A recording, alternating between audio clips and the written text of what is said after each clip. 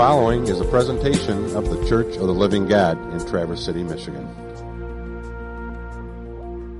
Officially, my job this morning is to speak on Hebrews chapter 11, which I will do eventually. But this is a big topic for just one message. So this will just scratch the surface, even though it will be long.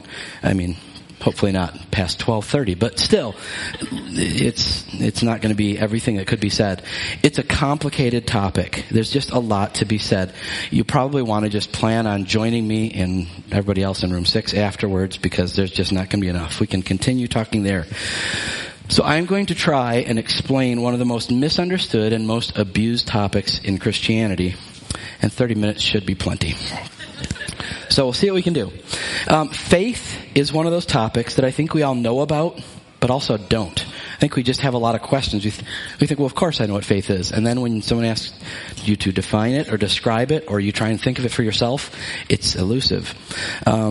So part of the reason for this is because there's just some strange language sometimes in Scripture. There's things that are hard to understand. But a bigger part of the problem is that a lot of wrong things have been said about the topic. And even if you don't believe them, it's just so prevalent that it's just hard not to pick it up and have to weed through that. Some whole systems and ministries have been set up around these false ideas of faith. So hopefully this morning we can cut through some of that noise. A guy named D.A. Carson, a pastor and a theologian, famously said, "A text without a context is a pretext for a proof text." It just sounds cool, so that's why I say it mostly. If you haven't heard it, you know what it means. You've experienced it, you've seen it, you've heard it. I'll give you an example. A text without a context becomes a pretext for a proof text. It means if you strip a text from its surrounding context, you're mistreating it, right? You're not using it properly. You're taking it out of context. And that becomes a pretext or a basis for a wrong teaching, which is a proof text. Like I said, even if you haven't heard the phrase, you're familiar with the principle. You've probably heard one politician or another drum up support for some policy that they're trying to push through. And they say, "Look at this guy and what he said. He supports it." And that guy will come back and say, "No, I don't. He just said something I didn't say. I mean, I said those words, but they're stripped completely out of context." You've heard this, right? And this is not that unusual. It's way too common. You hear talking heads on TV do this all the time too. They're trying to advance their agenda, and they say things that aren't accurate. They aren't alone. When the 1995 movie Seven, which I'm not recommending, but when it was released, it was promoted as a small masterpiece. You know, you see these things come out in the trailer or on the movie poster. It said Seven, a small masterpiece. Well, a critic did say that, but let me read the quote that the critic actually published in his review. "The credit sequence, with its jumpy frames and near subliminal flashes of psycho paraphernalia, is a small masterpiece of dementia." So yes, he said it's a small masterpiece, but they didn't use it the way he intended it. A text without a context is a pretext for a proof text. That's what it means. If you memorize that, you sound fancy. I could give lots and lots of examples of these, but I think you get the idea. In each instance, we end up believing something that is untrue because we didn't do our homework. We are trusting what someone else has said and trusting that it's true without looking to see when they're citing an authority, are they accurately citing that authority? And when I was looking into this, I found medical studies, pseudo-medical studies, things that people said, this is fantastic. Even look what these people have said about it. Those people didn't say that at all. So be careful. This is everywhere. My point is, we do this all the time with Scripture. Because whole sections of doctrine don't fit on t-shirts, bumper stickers, and coffee mugs. We distill it to something that may or may not be true. Sometimes with good intentions, often I would doubt that. But we end up using texts that don't communicate what the sweep of Scripture is intending to say. The only way we can be sure that we are not doing this is if we actually look at Scripture and keep the text in its context. Like I said, I see multiple examples daily of this. I almost don't notice it anymore because it's just depressing how often it happens. I'll just mention 2 biblical examples that I won't get into, but we can talk about later if you want to. Topic of judging. Often when someone points out sin or other error that's happening, someone will be quick to say, the Bible says judge not. You're not supposed to judge. The Bible says it. Well, there is a verse that starts with judge not. But you got to read the rest of the verse or the rest of the Bible, because the Bible has all kinds of instructions on how we deal with sin, how we deal with error, false teachings, all kinds of things. And to do this, judgment is required. We have to use our judgment. So to denounce judgment across the board is to misunderstand Scripture. Okay? Another one, prospering. A popular idea that started from proof texting is when people look at Jeremiah 29:11. God knows the plans He has for you, plans to prosper. We'll have hope. We'll have a future. Okay, that's a true thing if you look at the context and see what He's talking about. Are there people in the Bible who did not prosper? Are there people in the Bible who did not have hope? Or who denied their hope because of the choices they made? They denied God. Did they have hope? No, they did not. They went to hell. So, yes, the Bible says, Jeremiah 29:11 is true, but you can't just tear it out and then stick it to whatever you want to. As I said earlier, I think today's topic is also one of the most misrepresented and misunderstood out there. Many see faith as something like wishing with certainty. They end up treating God almost like a genie.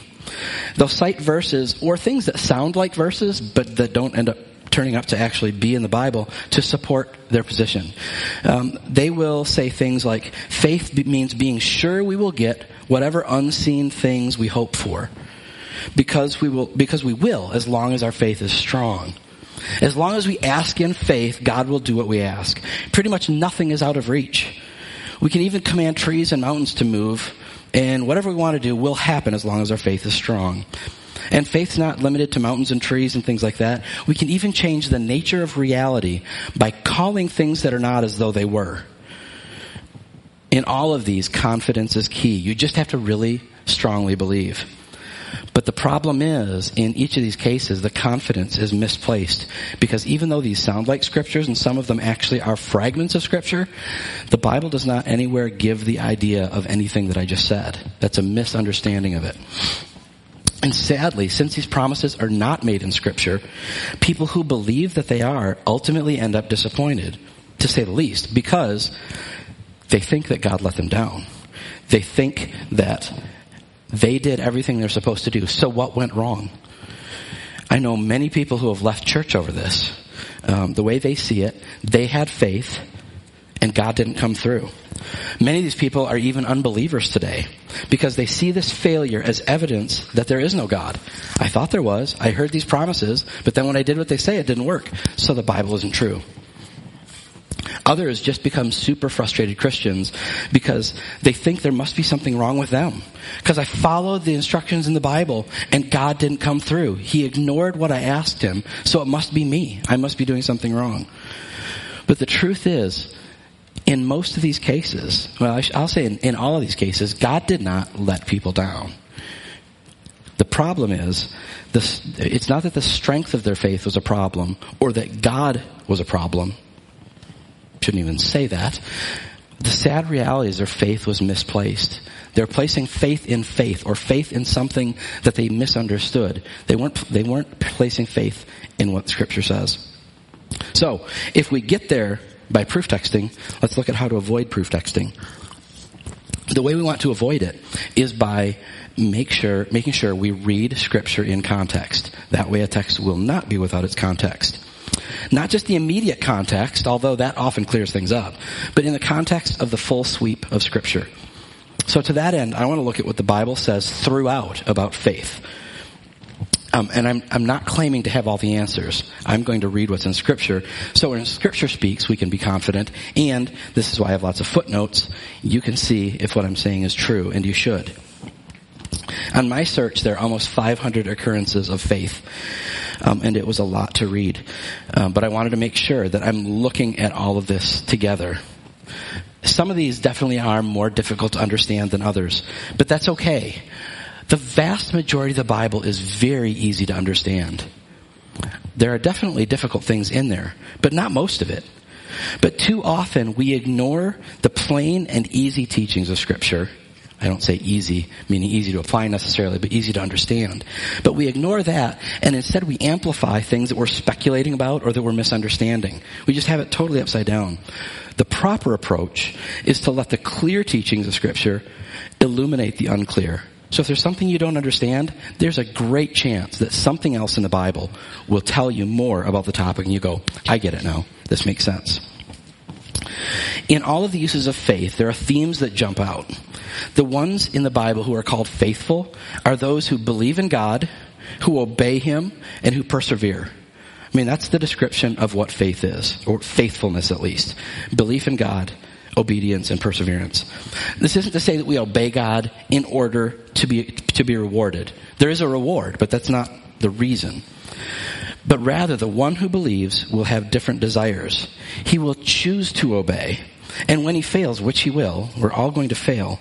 But rather than feeling condemnation, we'll feel guilt. Rather than feeling condemnation or guilt, we'll feel grief for disappointing God. Because we know we love Him and our desires are turned to Him. So it's not about perfection in the law as much as it is loving God. The faithful believe, obey, and persevere, but they don't find those abilities totally within them. The Bible says things like, belief comes by hearing the Word of God. That's where we get it from initially. Believers are given a new heart with new desires to obey. Plus, we're given the Holy Spirit within us who helps us to obey.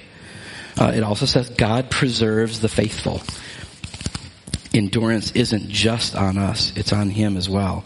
He enables us to do these things. So there are things we do, and we're actually commanded to do, but the ability comes from God. It's up to us to practice our belief and obedience so that we persevere. So what is this belief that faith requires? Most often, faith is not referring to belief that something will happen. It's a belief in something, specifically God. Another way of saying this is to say that faith has an object. Faith is not placed in something. It looks toward an object. The object of our faith is Christ. Biblical believing faith is not a wish or a desire. It's confidence placed in a person. Paul talks about this a lot. He says he's not ashamed, for he knows who he believed. Faith. He knows that Jesus lived.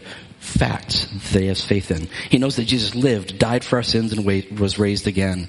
He said that if Jesus was not raised, we have no hope. Our faith is in vain. He places all the weight of his faith in Christ, not in his confidence, his strong will.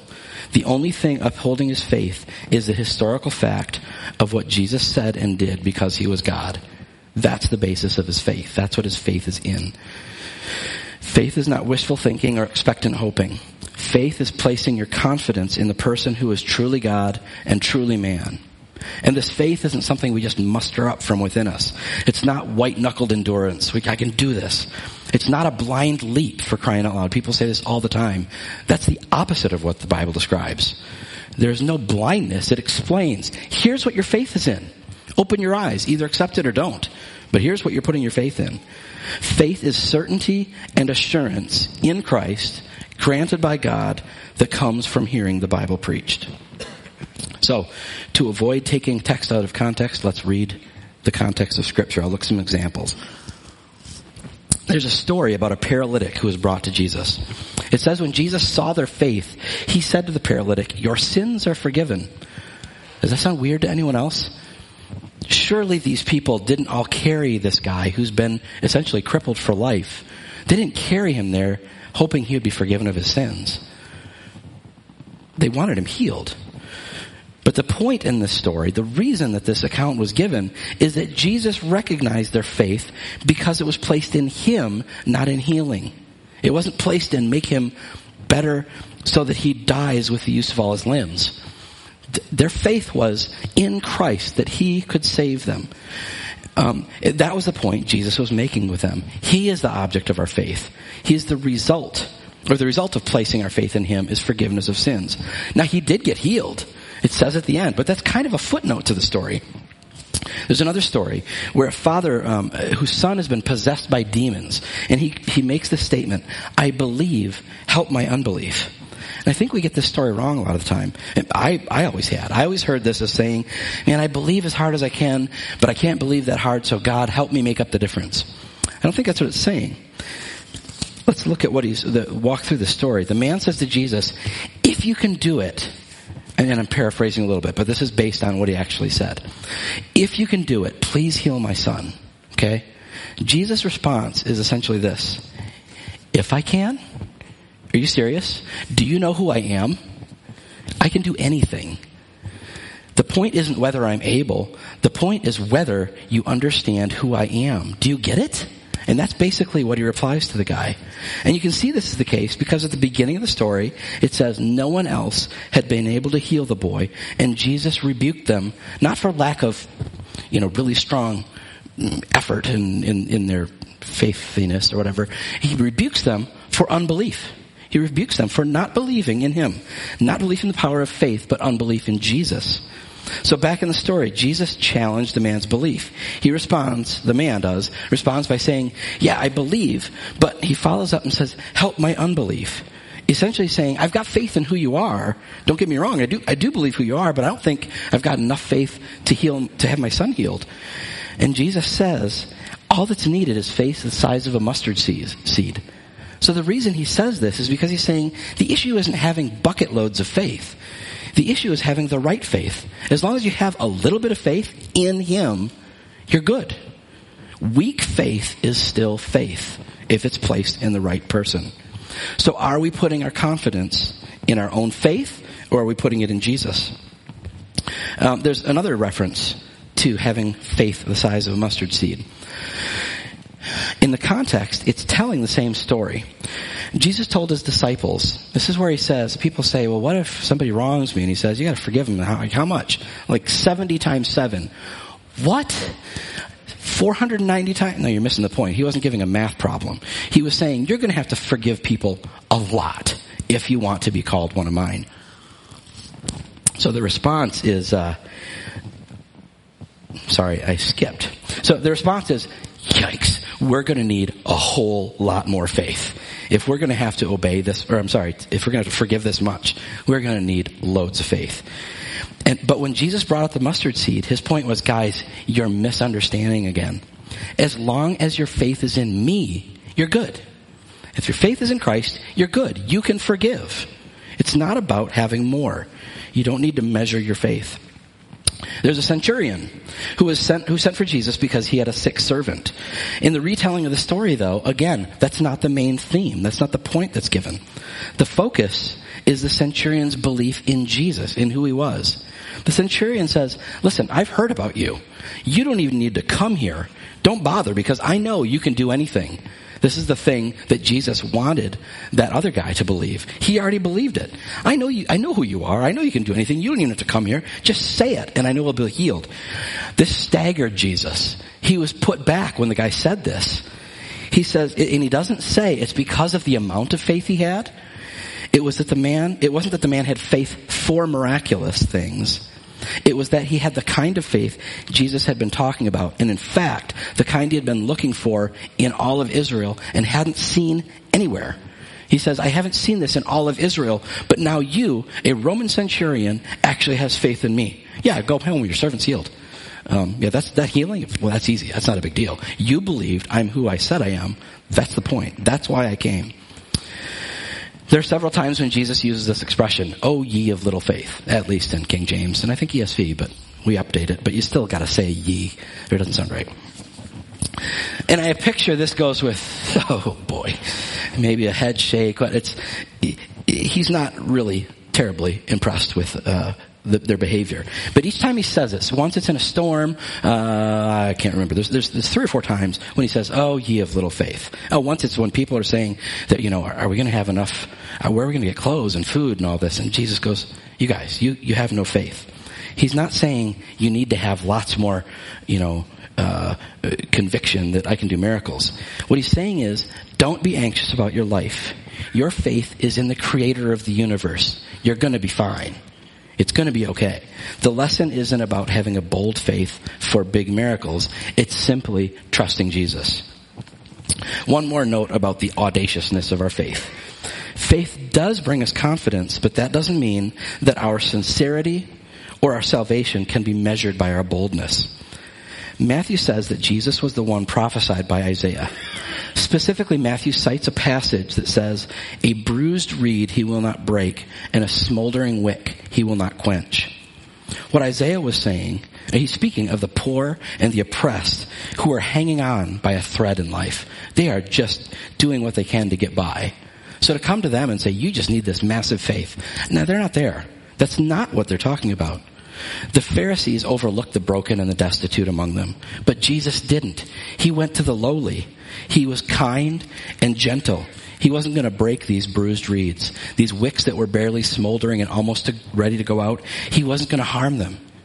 He just said to them, you just need the smallest shred of faith in who I am. That's what I'm looking for.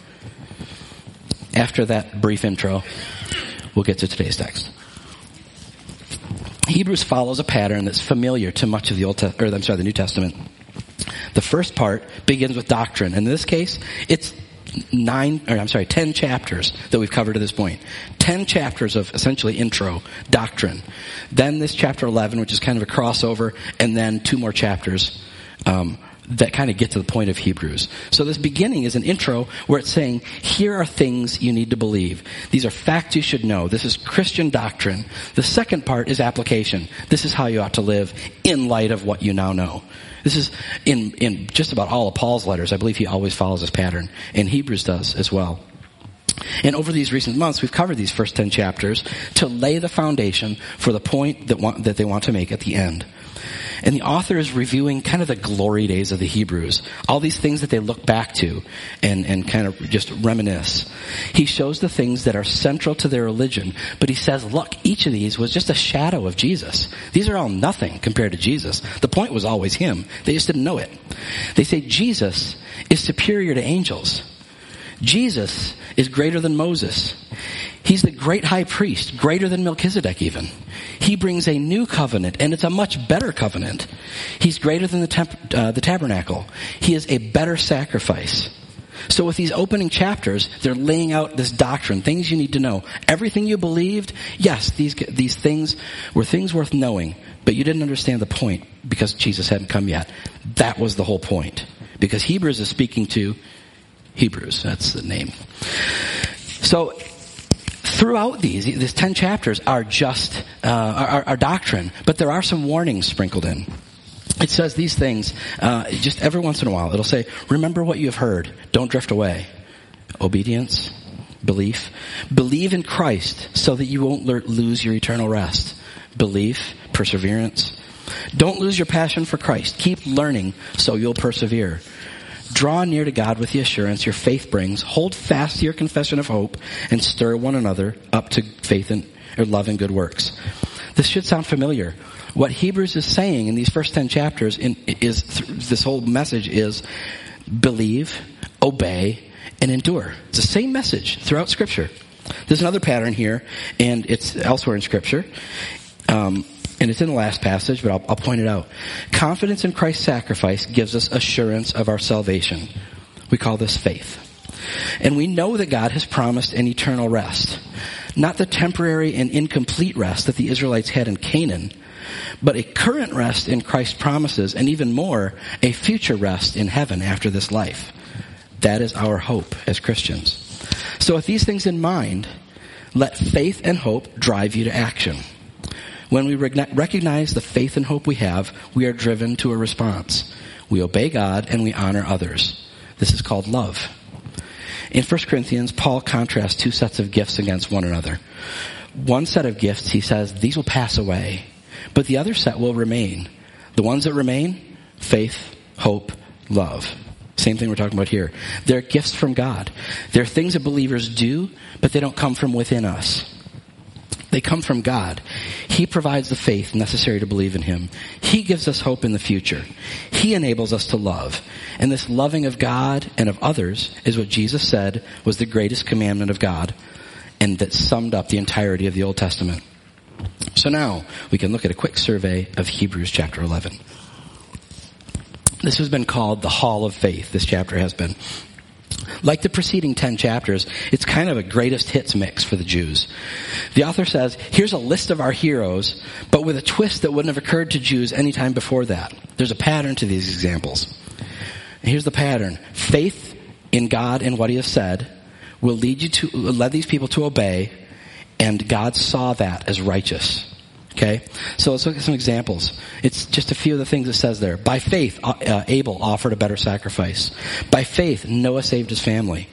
Abraham left his home. Moses left a place of power. Rahab betrayed her country. Gideon conquered nations. There's other people that they don't look so successful. It appears that they failed in life. But he's saying this was not the point. The point was obedience to God. Obedience is always preferable to success or acclaim in the world. That's the point. But each of these people that are given as an example, each one was a hero in Jewish folklore.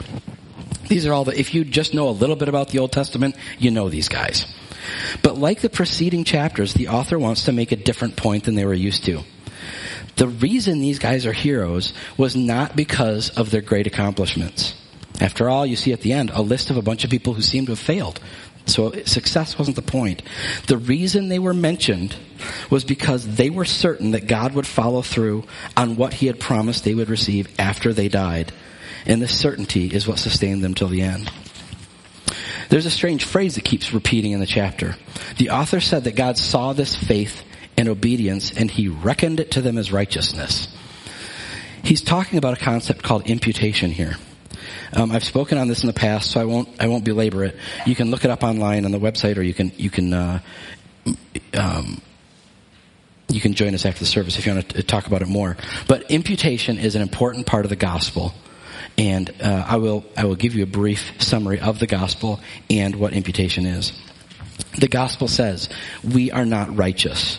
We are sinful wretches who betray God daily. And because of that, because he has told us what we're supposed to do and we don't do it, he would be perfectly just to kill us all and send us to hell today. From the beginning of the Bible, didn't he say, I'm warning you, don't do this thing or you'll die. He says this over and over. But what do we always do? We always do that thing.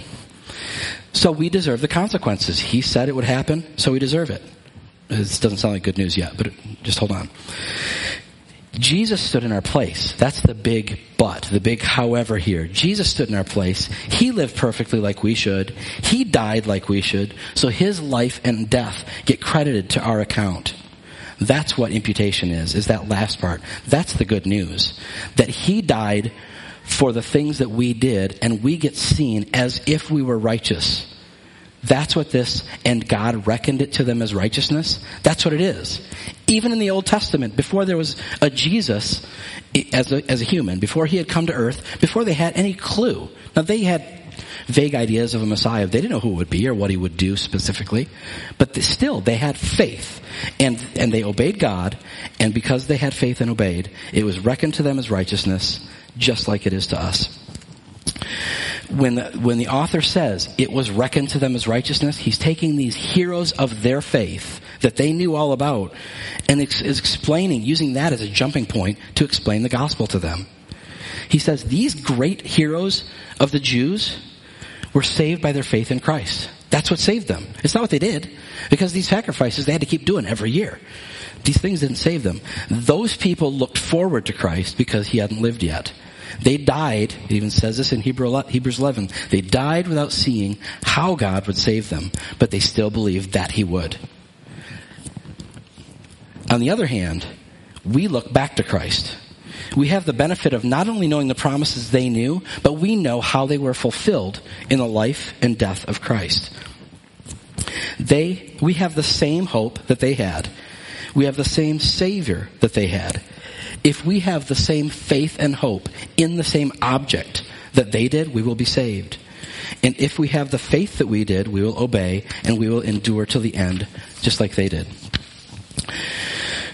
Gaining this understanding was a life changer for Martin Luther. While studying, he saw the phrase, the righteous shall live by faith. It's a few times in Scripture, including just before Hebrews 11. But he knew the Bible said that no one's righteous. So he thought this was kind of cruel of God to have these impossible expectations. No one is righteous, so who cares how they live? Then one day he made the connection. By studying other passages, he saw that Jesus paid it all. He saw that Jesus' righteousness would be imputed to us. Then he understood what this troubling phrase actually meant. By rewording it, the meaning became more evident. Putting this all together, what he came up with is actually the same theme of Hebrews 11. The one who by faith is seen as righteous shall live. That's how they're righteous, because they're seen as righteous.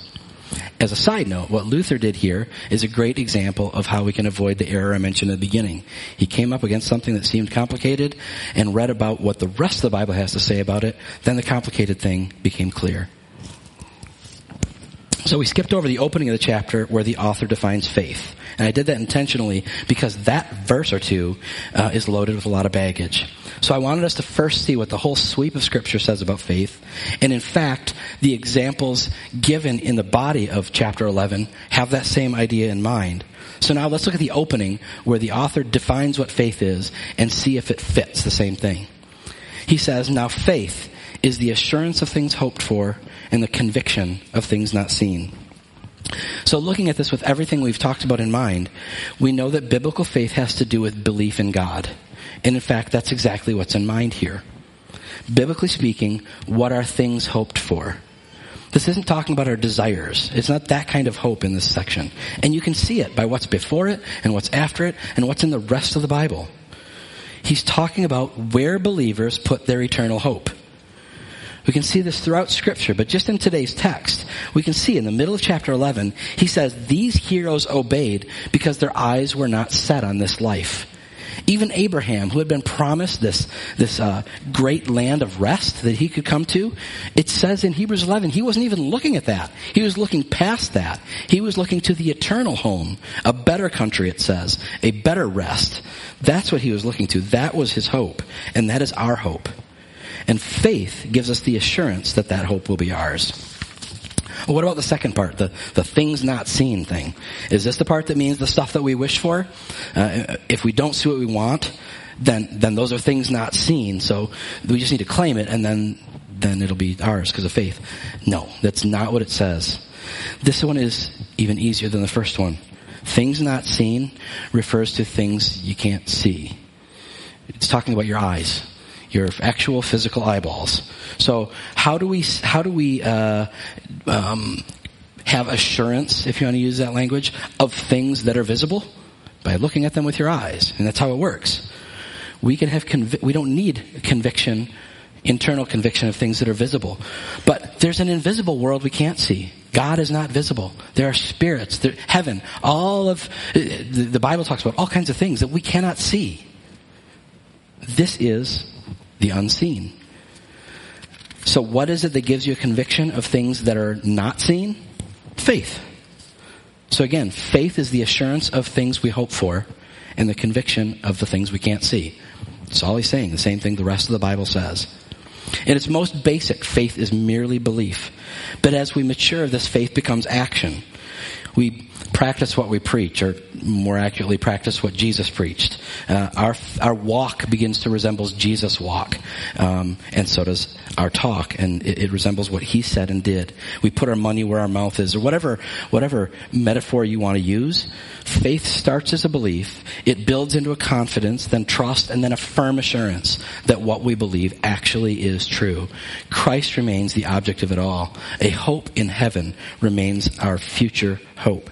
So putting this all together, we get a definition something like this. Faith is confidence and assurance that Christ's actions and God's promises give us hope in the future. This sort of faith results in personal conviction and surrender and a life of obedience. This is the sort of faith that God sees and reckons as righteousness. I'll tell you one thing that's going to sound harsh, but it's true and it's necessary. I started by saying most of Scripture is plain, but there are some things that are difficult to understand. But even the writers of the Bible thought the same thing. Listen to something Peter said. This is kind of funny. It's one of the authors speaking about another author. There are some things in Paul's letters that are hard to understand. I just don't get what he's saying sometimes. Ignorant and unstable men have twisted what Paul said, and it will bring their ultimate destruction. Take care that you are not carried away by these same errors. So he's saying, you better be careful.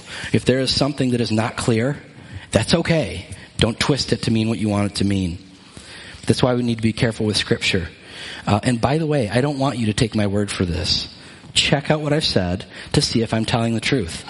Does Scripture seem to line up with what I've described or what you've seen or read elsewhere? I'll be held to account for what I teach, but you'll be held to account for what you believe. God's word is the authority, not me. I'm just saying things. So please do your homework. And this is not the popular teaching. If you search faith online, it's probably not a good idea. If you look in a Christian bookstore, Christian movie, magazine, broadcast, you will see a very different message. See which one aligns with what the Bible has to say. So if you haven't picked up on it yet, our only confidence is in Christ. Our only hope is in Christ. So let us run the race, casting aside everything that would stand in our way. If we really believe that this is our faith and our hope, then we will avoid the warnings of apostasy that were sprinkled throughout the first 10 chapters. If you don't have this kind of faith, the author of Hebrews says in the middle of chapter 11, if you don't have this kind of faith, you will not see God. He's that blunt. This is the kind of faith that is required. The point of the book of Hebrews is that Jesus is better. Coming chapters will talk about what that looks like in practice. So this first 10 chapters is doctrine and truth.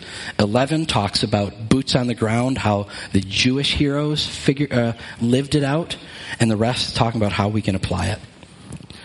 So what does it look like when we really believe that Jesus actually is better? So keep coming back as Anthony finishes off the rest of this book. I thank you for coming. It's only 1 minute over, so that is impressive, really. I mean, thanks for coming. Have a wonderful week. As I said, please join me. If you have questions, want to discuss this, I love talking. You might have picked that up. I like to listen too. So please come back and join us if you would like. And that is it. Thank you for coming. Lord, thank you very much for your word. I thank you that your word is what we can have confidence in. And it doesn't matter what I say or what Anthony says or what anyone else says, honestly. The point is, does it line up with Scripture?